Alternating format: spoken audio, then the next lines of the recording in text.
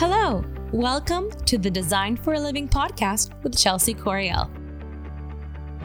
On this week's episode, I'm going to be talking about the things I look for when hiring a designer.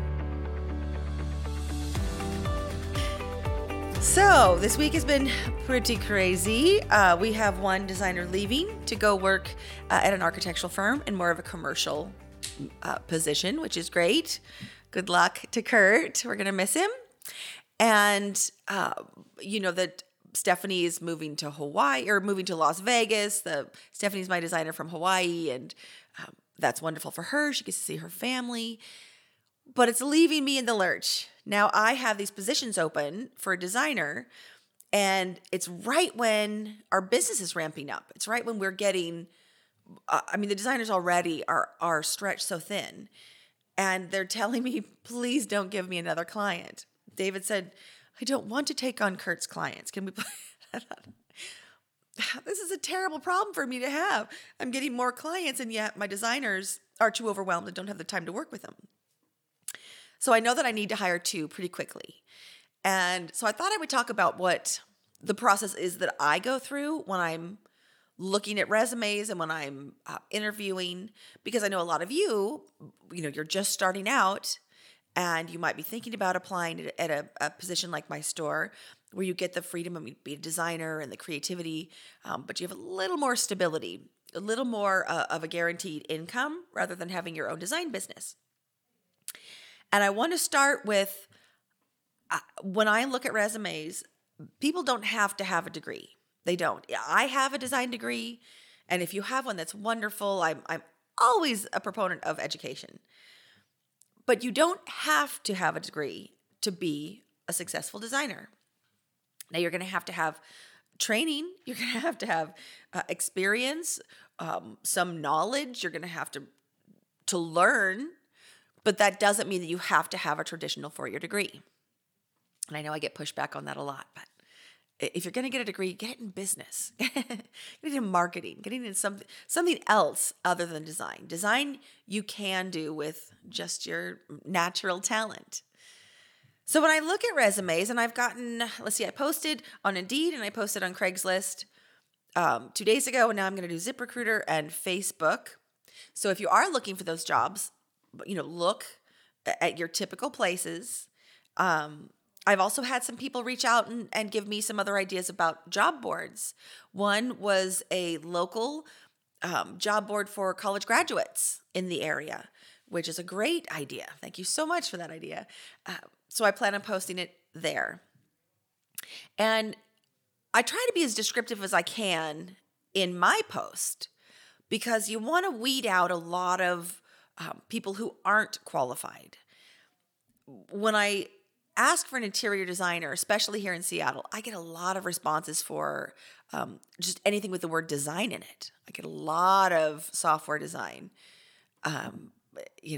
graphic design. I usually get about half of the resumes have nothing to do with an interior designer.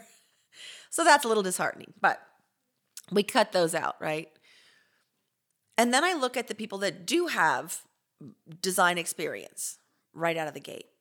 And I compare it to that job post that I did. Did they really read the post? Do they have the kind of qualifications that I'm looking for? So in it, I talk about you have to be a good team player, because that's important to me. We got to work together. We solve problems together. We work on projects together. So you have to be a good team player. You have to be able to think on your feet. There are a million different scenarios when you're working with a client and they'll throw something at you I can't have anything in the house that's white. I can't have anything that's collects dust because my children have allergies. It just goes on and on and on. So if you're not able to think on your feet, if you're not able to solve problems immediately, you might have done your entire design based on a white theme and the person just throws it at you. Oh no, didn't I tell you that my husband hates anything white? You have to be able to pivot. No problem. We can keep the base pieces the same, the floor plans the same. We'll just add color. If you can't think on your feet, this isn't the job for you. Then I ask for yes, you have to be able to put together a design, right? But it's such a small part. So I do say you have to create beautiful interiors for clients. But more importantly, you need to be able to take the project from beginning to end. You need to meet with the client, get the project, get them to hire you, create the design, but also be able to create the paperwork, create the pick list, create the POs, the invoices, and then do the installation. So you have to be the kind of person that can take it from beginning to end. And I have had a lot of designers work for me that in the interview, it doesn't come out, right? They're very personable up front, but you realize after working with them, they're really good at the initial part, or they're really good at just the design part, but they aren't good at the entire process. They're not good at follow through. They're not good at checking on their clients and calling them. They're not good at tracking their orders. And there's so many little details that go into this career. You have to be able to see a project through and to really own it. You have to take ownership of this project and not blame people and not rely on other people and say, well, no one told me that was back ordered. Your client, your project, you're the only one that knows what went into it and what's important. You have to be able to check on it. You have to be self-reliant.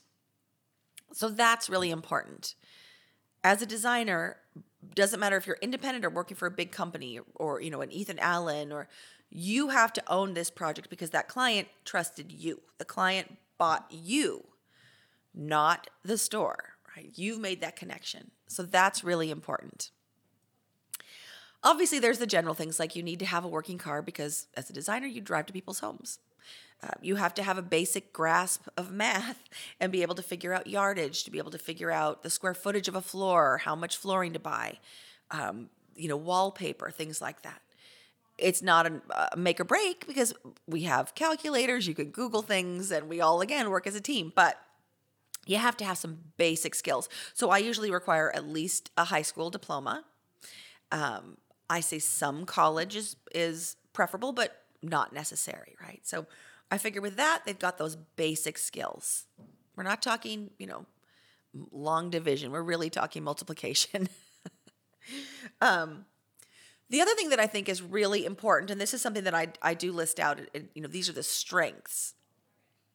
It's an ability to communicate with clients and with your team in a clear and precise manner. And that's one of those things that, you see it on every job description, ability to communicate, ability to follow through. But I really go into detail. When it comes to design, these are emotional situations. And you've already built the trust with the client. So again, it is part follow through, but it's really just being able to communicate. Sometimes you have to soothe someone that's upset because something's back ordered. Sometimes you have to, really be gentle and kind, letting them know that the furniture that they want and they insisted on, it's just not going to fit, or it's not in their budget, or they're not going to be happy with it because, it is white and they have 3 young boys and 2 dogs. So an ability to communicate to me means that you can read a room, you can read a situation, and you can give the information that's needed in the appropriate way. Sometimes you need to be firm, say, I know you guys want to do this, by Christmas, but it's really not feasible. Let me show you what we can do by Christmas. And this is going to be what we do now, and then we have a plan B for the spring. But you have to be kind of tough, right? You have to stand up and be confident. So that's one type of communication. And again, like I said, other times it could be, hi, Mrs. Smith, I know you're really excited for that wallpaper, but it looks like we're pushed back another 2 weeks. Thank you for being so patient. I really appreciate, your understanding that we've got shipping issues, and I'm going to stay on top of it, and I will let you know as soon as possible. But see, that's a type of communication that not everyone is good at. So in all of these things that I talk about, right, this is what I've put in my job description. I'm hoping you can reverse engineer this when you go to an interview. So I get these resumes, and I know I'm jumping around a little, but it'll all make sense in the end. So I get the resumes, and again, I start with the beginning. What kind of education? If they have some design experience, if they have, excellent. There's one thing I don't have to coach on, hopefully. If they have sales experience, whether you're at my store or not, being able to sell your designs. I talk about that a lot, how important that is. You can be a great designer, but if you can't communicate that to your clients and, again, persuade them that your design is the right design, that's sales. So anyone that has sales experience, right there, they've jumped up. Like, that's another check in the box. They've made it past another gate in my reading of the resumes. Perfect example is Suzanne. Suzanne had never technically been an interior designer. She had never technically sold furniture, but she was in sales her whole life. She sold women's clothing, fashion. She worked at Coach. She managed. So that means to me that she understands the sales process, that she's probably learned a corporate sales training program. Then she sold spas. And, not just little cheap hot tubs that you see at a home show. She sold luxury spas and saunas here at a beautiful oasis kind of a place in Seattle. But to me, that said, she was there for more than 10 years. That said, she knows how to communicate to a customer the importance of buying this luxurious, an item that not everyone needs to have, but it would be wonderful if they could, and it brings health, and it's, all of these things. But she had to convince people to part with $10,000 for something that isn't technically necessary, right? So that told me a lot. That said, she's got sales down. She must understand how to convey price points and value and, a luxury item, but, all of the great things about it and why that will bring joy to their life. And if you can successfully sell high-end spas for 10 years, then you can sell a $5,000 sofa because it's just better. And of course, it'll bring joy to their life. So again, those are things that I look for. David, I saw his resume, and at the top, no design school, but he had been a hairstylist.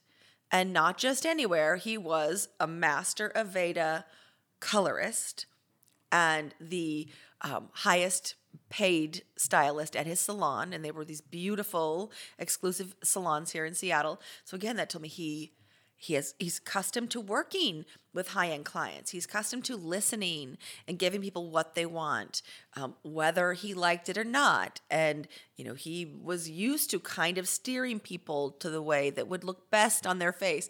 So even though it's not interior design, that was such a great skill. And I knew right off the bat, that's going to translate to our industry. It also helped that he worked at Pottery Barn for a little while and did some design and some of their floor merchandising. But for the most part, even that hairstylist, that spoke to me. And I realized, okay, this transitions into our industry because it isn't just being able to put a room together. Like I say it all the time. You have to have these other skills of being able to connect to a client and put their mind at ease, right? And to get them to trust you. All of that would be the same with a high-end hairstylist. And it's great that he does our hair when we're at lunch. It's wonderful. So you see, as I'm going through these resumes, I'm reading between the lines, and I'm trying to assess what type of person this is, what type of employee they'd be. I can teach them how to be a designer if they have these other skills locked in. I've almost had a harder time with people who have the design degree and think they know what a designer is, and I can't seem to get that out of them. They don't care about the client. They don't seem to care about the process. They just think, well, I created a design. They should love it. Why aren't they buying it? There's a million steps they've missed in the middle. My best advice, again, it doesn't matter what specific experience you've had, if you can find the value in it and how it would benefit a design firm. What is it about your old job? I mean, this might be a completely new career for you, But what is it about your old job that you think would make you a great designer and a great, part of their team? And I usually find that out in the cover letter. It drives me nuts when I see people, they'll send a resume and there's nothing about design. And then at the bottom, I see maybe they've taken some community college courses in interior design. So clearly they like interior design, but nowhere else says that. It could be, I've seen veterinarian technicians. I've seen, there's so many different positions that people have had. And they might love interior design.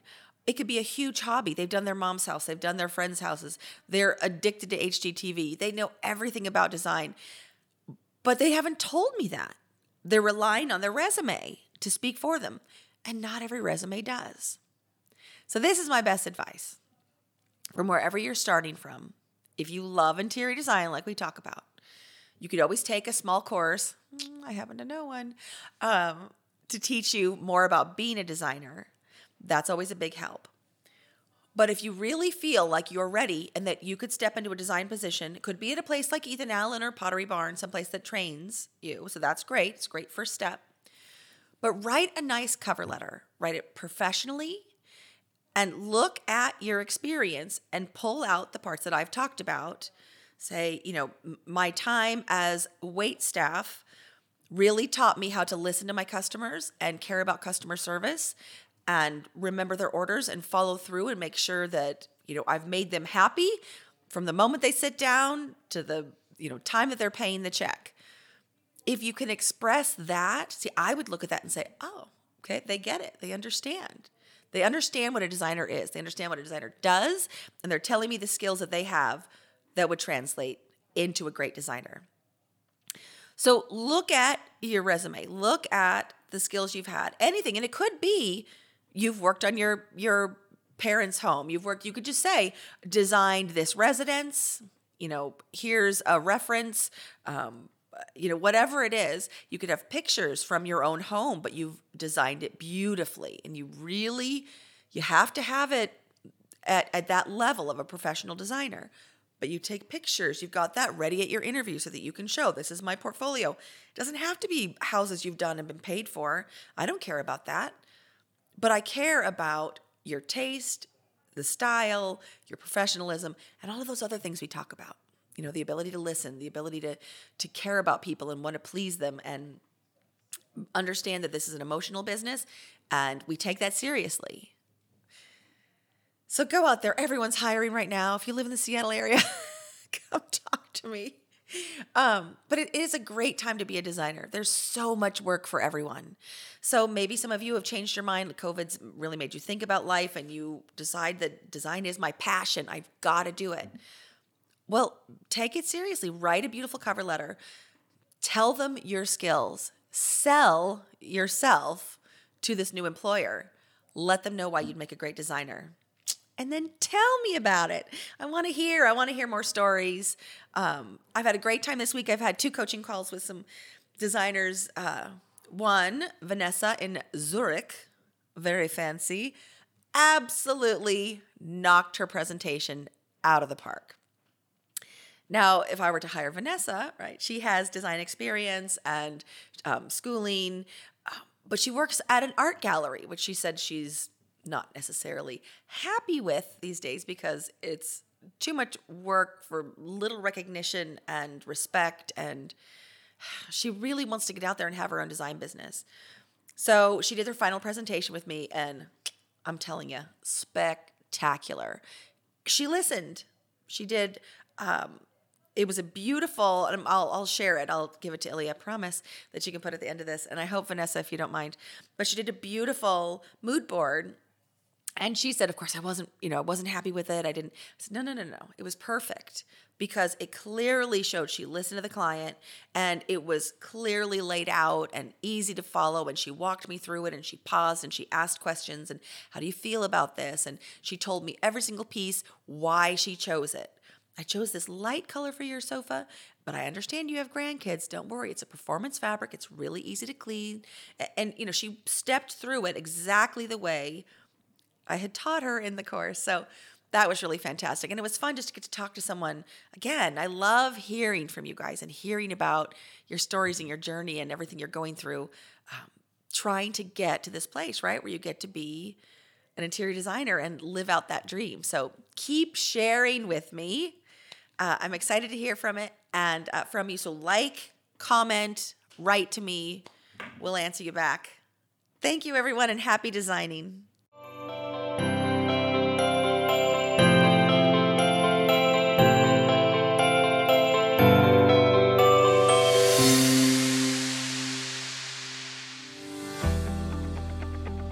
Thanks for tuning in to this week's episode of Design for a Living with Chelsea Coriel. Our episodes will be dropping on Sunday, so stay tuned. We are on Google Podcasts and Spotify, so stay tuned for that and follow along. Thanks so much for being with us. Find us online at designforaliving.com. Visit us on Facebook, Instagram, Pinterest, and Houzz at Design for a Living.